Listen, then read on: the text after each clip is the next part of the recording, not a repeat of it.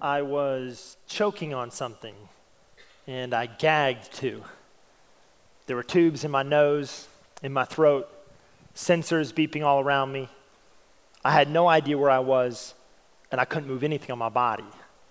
But my eyes worked, and I could see my father in the corner of the room, bags under his eyes, hadn't shaved.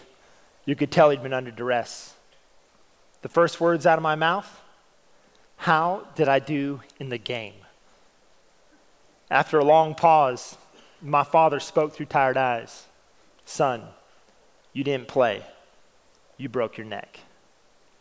That's when I realized I had died.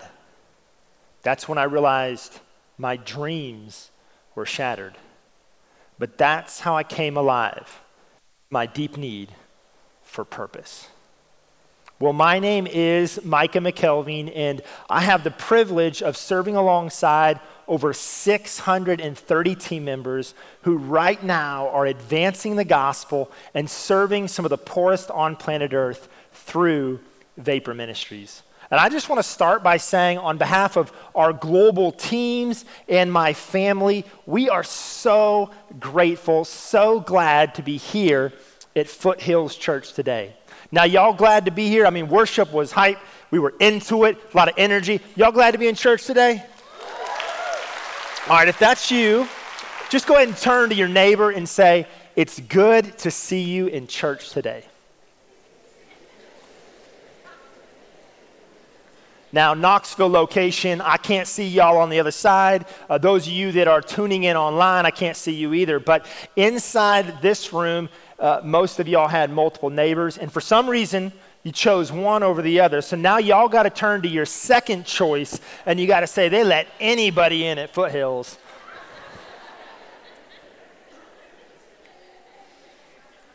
So it is, it's truly an honor to be here, and it's also my first time to be here, and naturally, first time communicator, first time meeting most of you all. I don't know you all.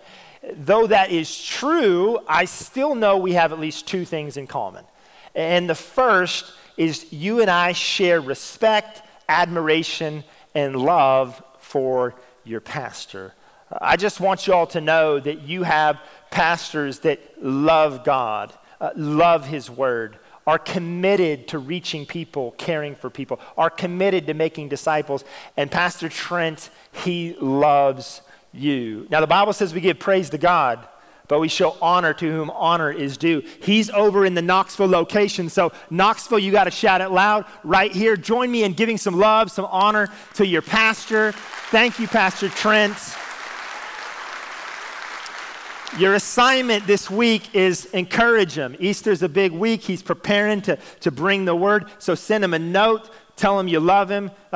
Make sure you don't give him a hard time, especially this week, all right? So I knew we shared that in common, and I actually have a second message that I was going to pull out if we didn't share that in common, right? But since we're good there, let's go to the second thing we have in common. You and I both also want to live a meaningful life. Right, I actually believe we were wired by God to walk a purpose-filled path. But there's a problem. A wide road sits in front of each of us.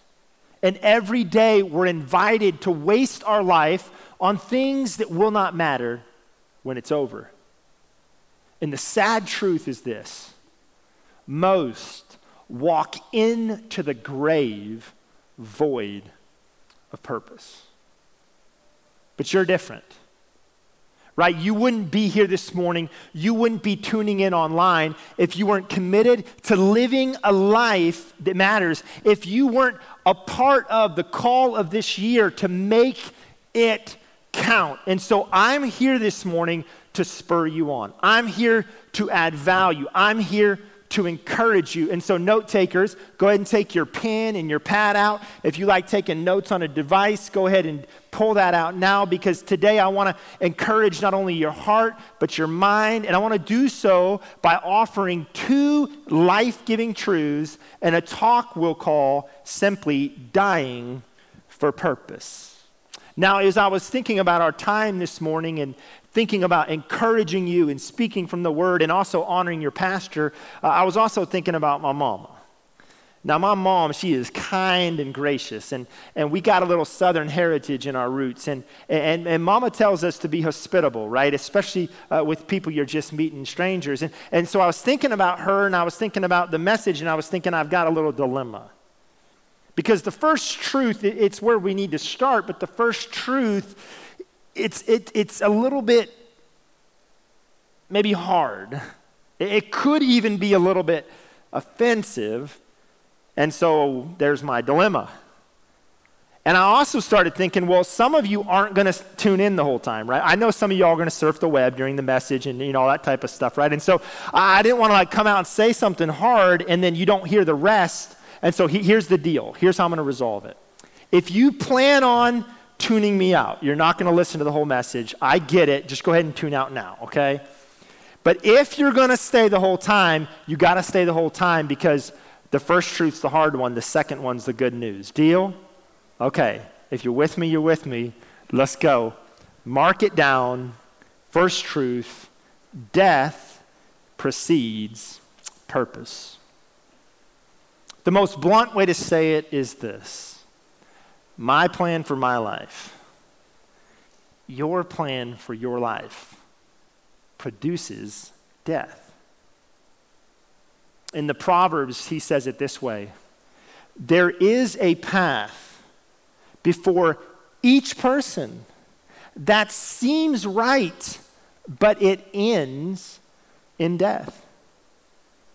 Jesus was a master teacher, and we often see him when he was we often see him in the New Testament when he was getting at difficult truths. We would see him use illustrations, and he would grab things that were normalized in local culture, and he would help heavenly truths stick on earth.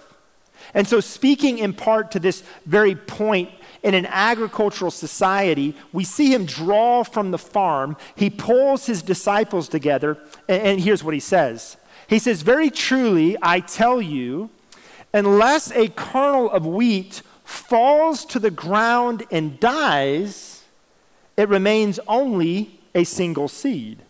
But if it dies, it produces many seeds. You see, if a seed doesn't die, it can't truly live. If a seed doesn't die, it withers. It ends its existence alone, unfulfilled. Right? But God designed something greater. God had bigger plans, and yet they go unfulfilled. It's this counterintuitive reality, and he's using farming to help us connect with it, right? The farmer, what does he do? The farmer digs a hole in the ground, drops the seed in it, then the seed is buried, and then a dying process commences. And if it dies, it germinates and life can come forward. Isn't it counterintuitive? Isn't it kind of crazy that for the seed to live beyond itself, it actually must die to self? What's his point? A life dedicated to self ends with self. And yet culture says, do you, your plans, your path, your way.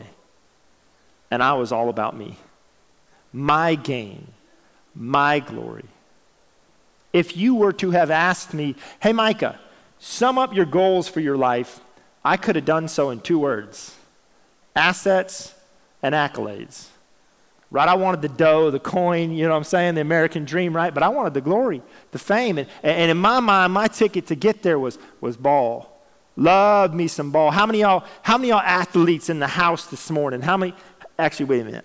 How many of y'all former athletes in the house this morning? How many of y'all used to play some ball? How many of y'all love the ball, right? This is ball, right? Oh, man, did I tell y'all I love some ball? Man, I loved some ball. Growing up, my father played college, had opportunity post-college. He was actually athletic director, head football, head basketball, head baseball coach. I played quarterback, free safety, pitch, played shortstop, played point guard.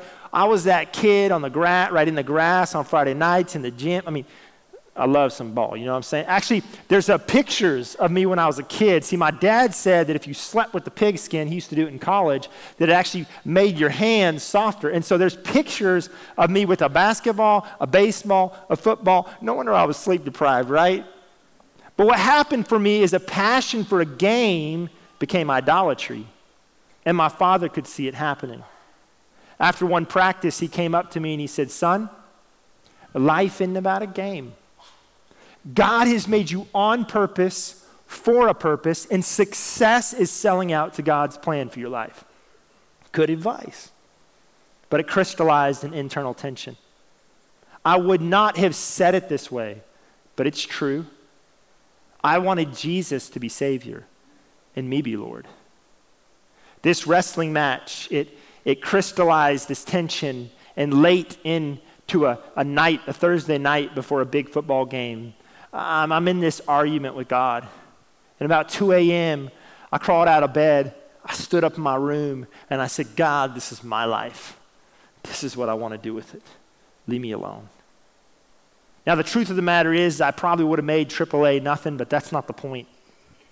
I was all about me. Not too long after that, we went to do something we had learned to love. We had lived out on the West Coast, picked up surfing. We had now moved out to Florida, and I don't know if y'all know this, but there's a big pond out there. It's like this placid lake. We call it the Gulf of Mexico. I don't know if have y'all been down there? Not a lot of surfing waves until the hurricanes kick up surf. So a hurricane had settled in. We thought it'd be a good idea, my brother and I, to ride some waves. So we went down to the beach, and there's huge beach break. And so my brother and I, we're always competitive, and we're racing, and get my clothes off, and I'm racing down towards that surf, and this swell had reformed, and just before it hit the beach, like I'm trucking. I was fast, y'all. I mean, I was probably going like 2 miles an hour, but I'm top speed. I mean, head lowered. I'm running towards that wave. At the last minute, I dive in, and I hit that wave, and as soon as I hit that wave, it was like a shock rushed through my spine. Instinctively, I knew to lay still, but the momentum of the dive kind of carried me through the water. I remember being like face down, groggy, something's off. The next wave, it rolled me over. And when I tried to get up, my body wouldn't work.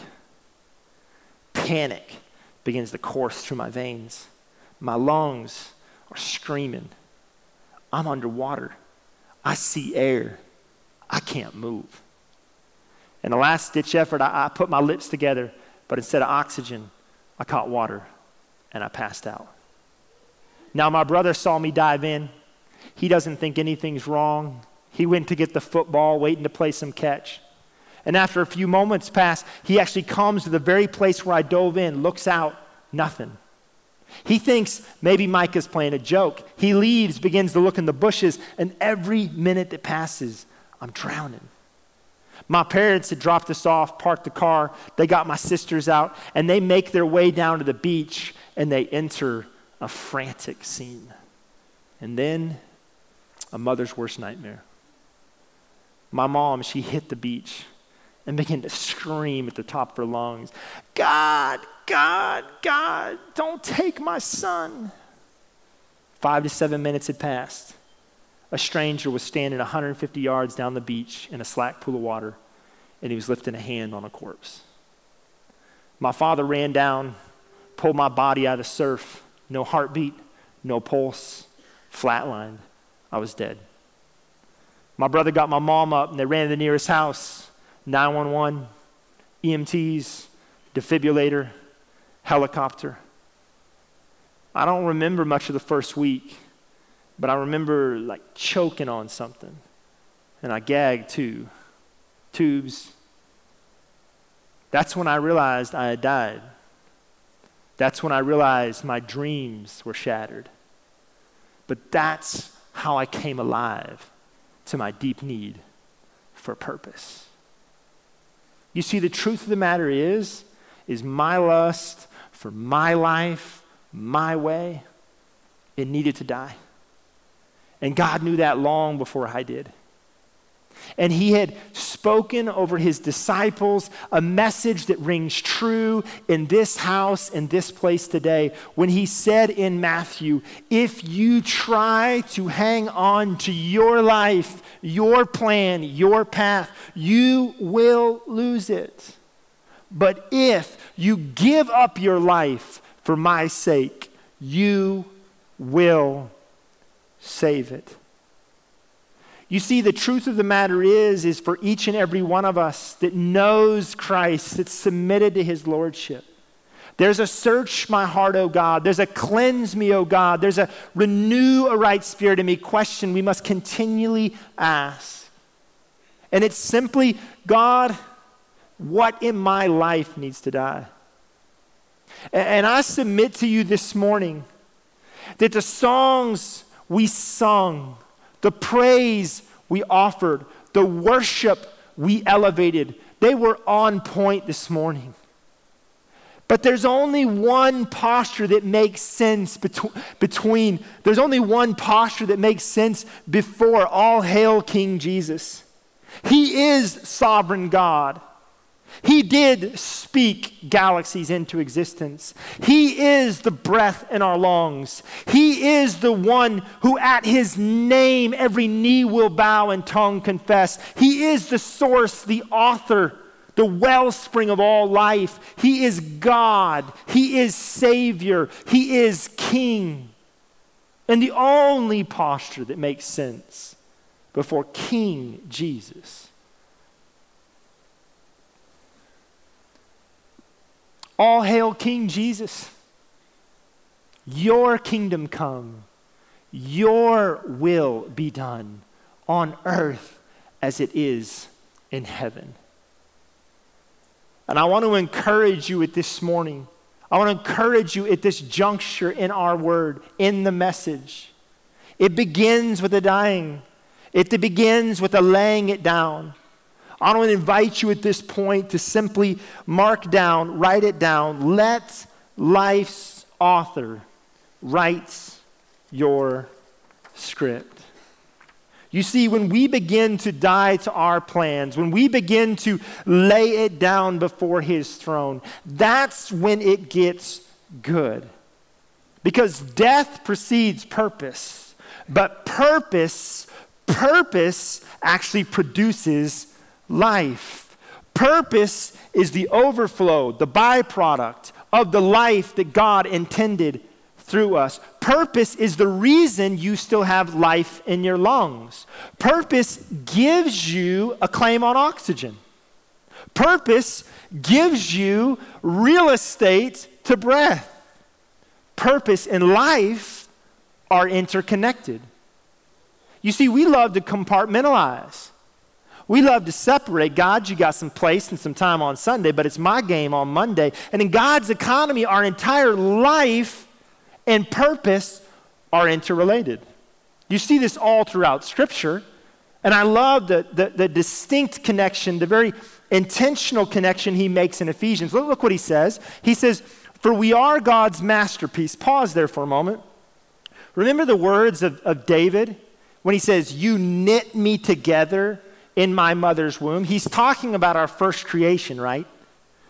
God was actually involved in your design. You know that, right? Yes, your mom and dad came together, right? But he was knitting, he was engineering, he was forming a masterpiece. That's the first creation. But because we live in a fallen world, we need to be recreated, right? And he talks about that. He has created us again or anew in Christ Jesus. John 3 talks about that. The second creation is so powerful, it's like being born again. But think with me for a moment. What's all this creation about? What's all this life-giving for? He doesn't leave us to guess. He created us so we can do the good things he planned long ago. Your design, your life comes with intent. God wired you, made you, designed you, breathed in you so that life could flow through you. And I want to pause just for a moment, and I want to speak to somebody here this morning. You are not an accident. you're not what somebody has done to you.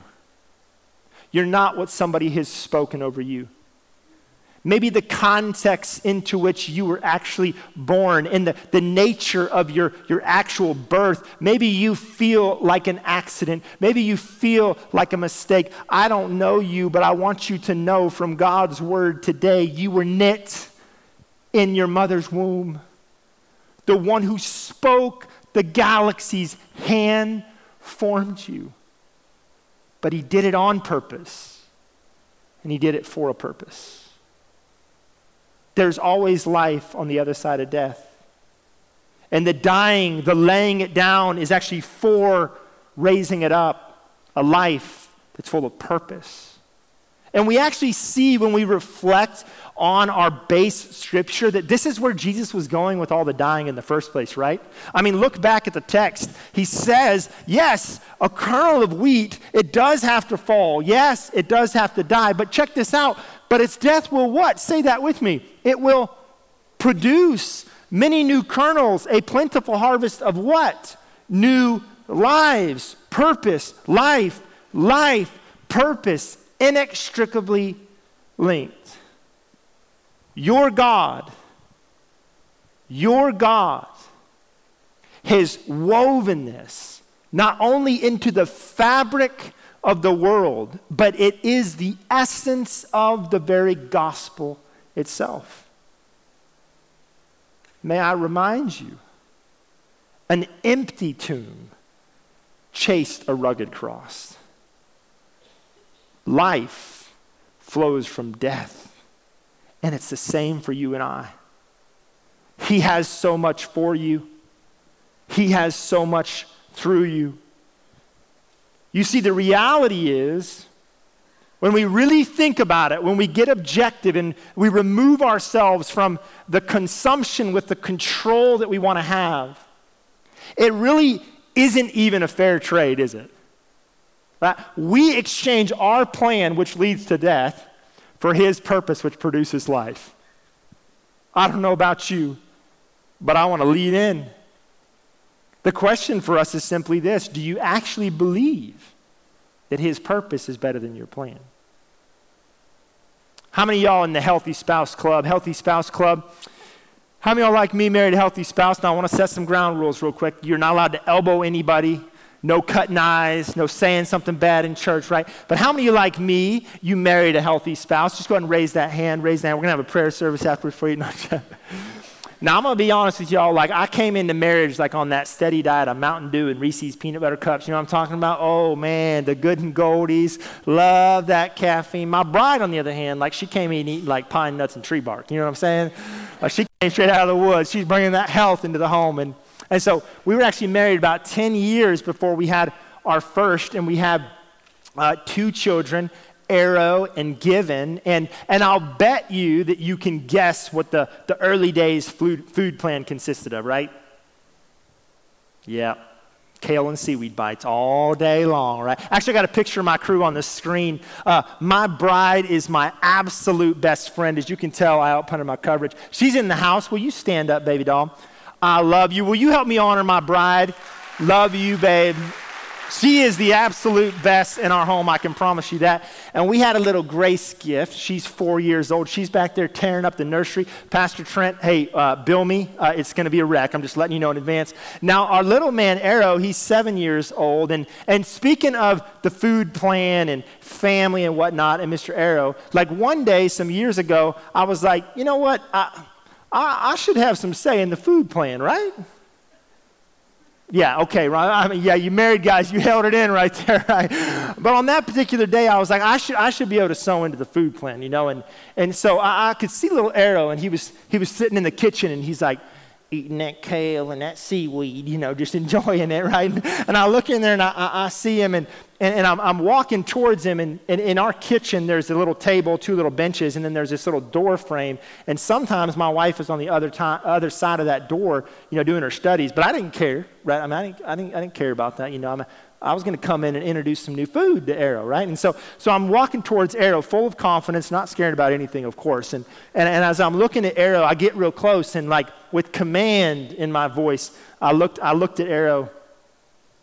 My head wasn't on a swivel. But at any rate, I looked at Arrow, and with command in my voice, I said, "Shh, Arrow, Daddy's got something for you. It's called a Twinkie." And he said no. Stuck on his plan, he missed Daddy's good purpose.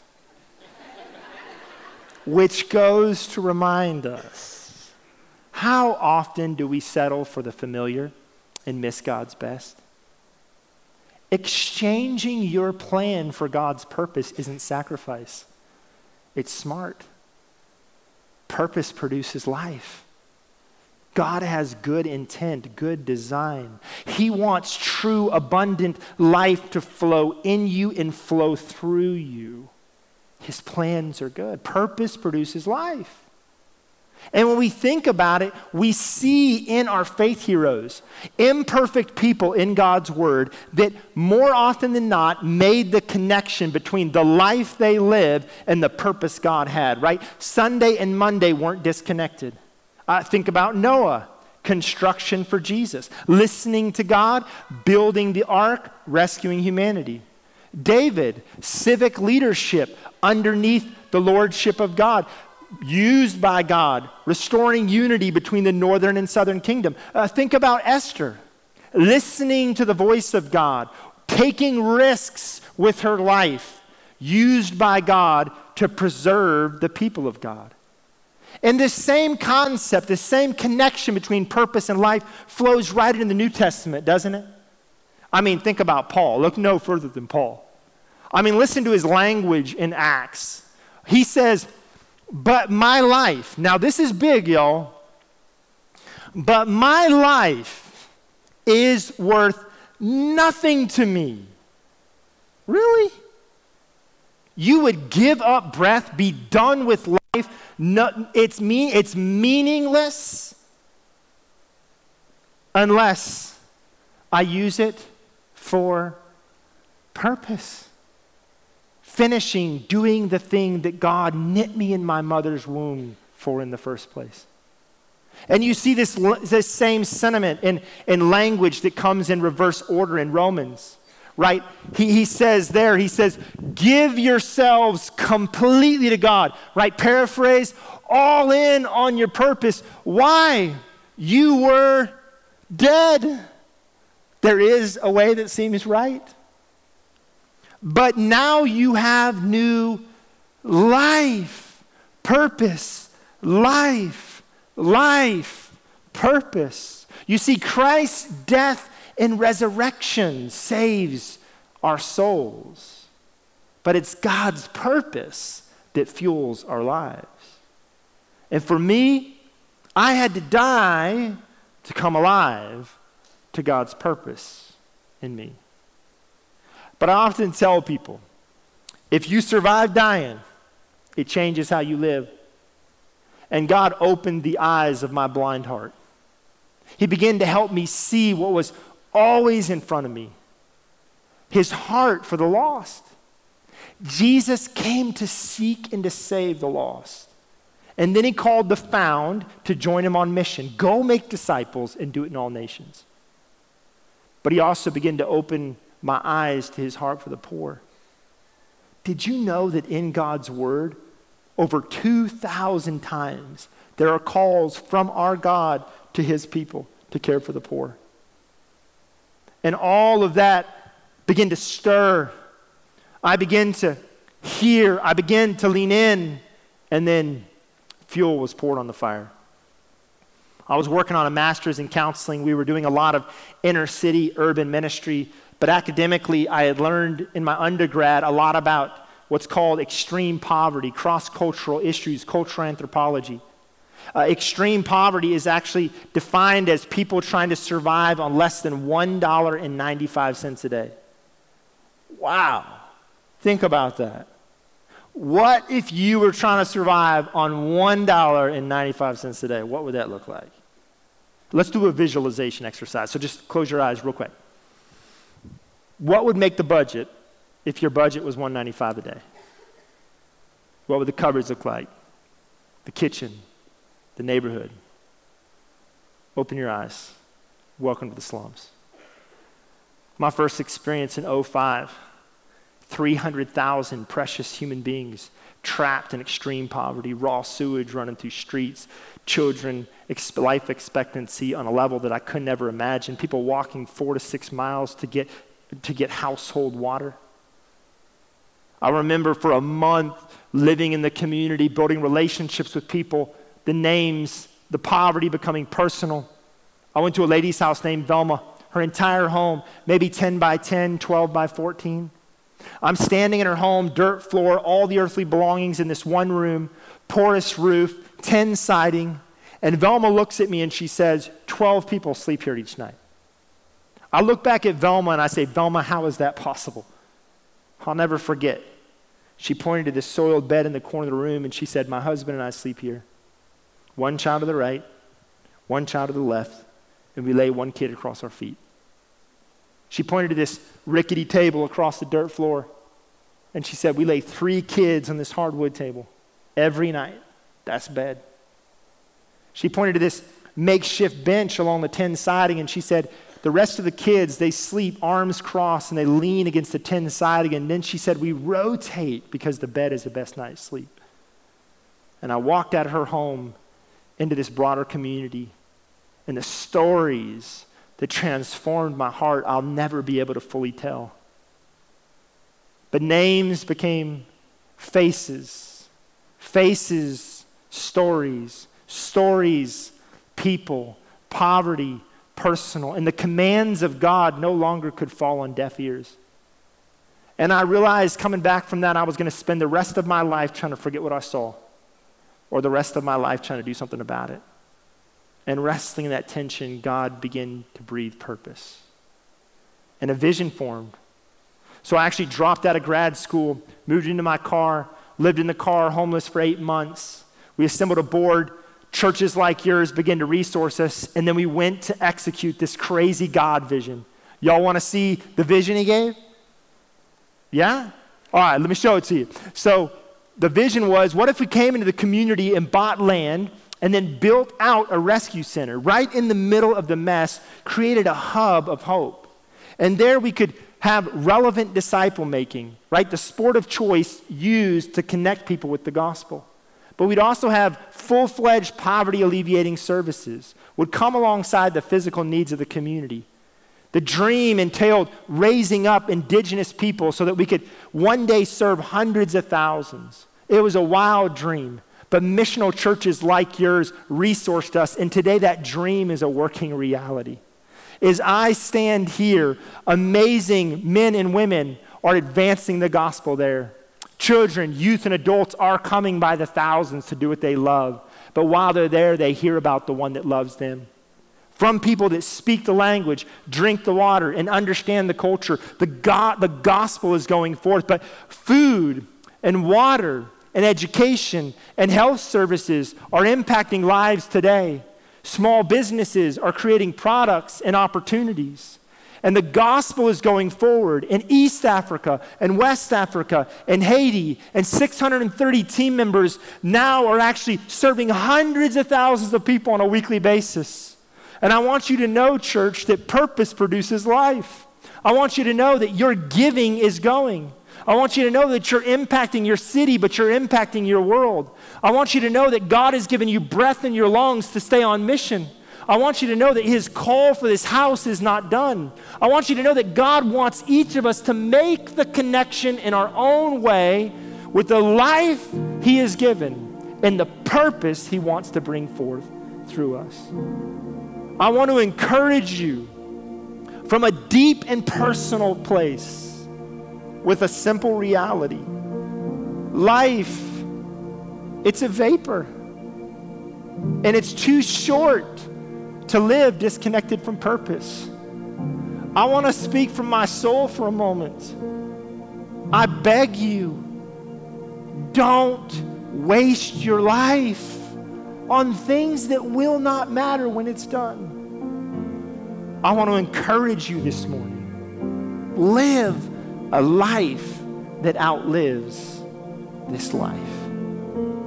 He's worth it. They're worth it. Live your life in view of his purpose. You see, at the end of the day, God wants each and every one of us to come alive to the very thing that we're all dying for, purpose. But I recognize it as I speak to a crowd of this size and folks tuning in online and folks at our wonderful Knoxville location, that we're really coming in from a wide variety of spaces, right? Different issues, different challenges, different locations. And it would be foolish of me to expect that I can put myself in your shoes. But I do want to offer you this truth that we're really, at the end of the day, two groups here. First is believers, followers of Jesus. And the simple word for you imparting is life's a vapor. So run hard. Stay the course. Well done rests on the backside of the purpose-filled path. Let's go. But I also would bet that there's folks tuning in online or blessing us with your presence this morning, that you're still kicking the tires on this church thing, this God thing, this Jesus thing. Maybe you've been hurt in the past. Maybe just Jesus is new, the Bible's new to you. And the first thing that I would want to say to you on behalf of Pastor Trent and all the team members here, this house was built with you in mind. You are welcome. We love you. We are so honored that you chose to come here today. Thank you. But I also humbly submit to you that you're at a crossroads. There's a path in front of you. And at the trailhead of that path, there's a cross. And the one who hung, who bled, who died, he did so on purpose. He did so for a purpose. For you. For God so loved the world that he gave his son, that whoever believes in him would not perish but have everlasting life. And he says, if you confess with your heart, if you confess with your mouth, believe in your heart the Lord Jesus, that God raised him from the dead, you will be saved. And so this morning, I extend the arms of Jesus and I invite you, embrace your Savior. Every head bowed, every eye closed. In a moment, I'm going to offer a prayer for anyone who today will decide, I want to follow Jesus today. And in the safety of this room, with no one looking around, I would love to know who I'm praying with. And so if you're ready, if you'd say, you know what, Micah, today's the day. I want to cross the line of decision. I want to give my life to Jesus. Will you just slip up your hand? Just slide it up for a moment. Just let me see it there. Just you go ahead, raise it up. Yes, sir. Anyone else? Today, cross that line. Yes, ma'am. Anyone else? Hold it up. Hold it up high. I'm going to pray with you in a moment. Anyone else? Today's the day. Yes, ma'am. Yes, sir. Anyone else? Hold it up high. Okay, no magic words. But it's a life yielded to Christ. Will you pray with me? God, I need you. I confess I've gone my own way. I confess my sin. But I declare today, I believe in you. Thank you for dying for me. Thank you for rising. Today I place my trust in you. Today I choose to follow you, to make you Savior and Lord of my life. Hey, Faith family, the Bible says when one turns, the heavens rejoice. And so right now, the angels are throwing a mad bash. Will you join me in welcoming new folks into the family? We are Best Decision. We are excited for you. Let me encourage you, after service, if you go into the atrium, you'll see a sign that says care and prayer. Let them know, hey, I've decided to follow Jesus. The church wants to come alongside you to equip you, to encourage you. Your journey has just begun. Hey, and everybody else, and you as well, I want to offer a resource to you. You'll see on the screen, Dying for Purpose. It's a book that came out recently, and I want to let you know in advance, I don't get anything out of it. All proceeds go to the ministry. But there are early conversations about a movie.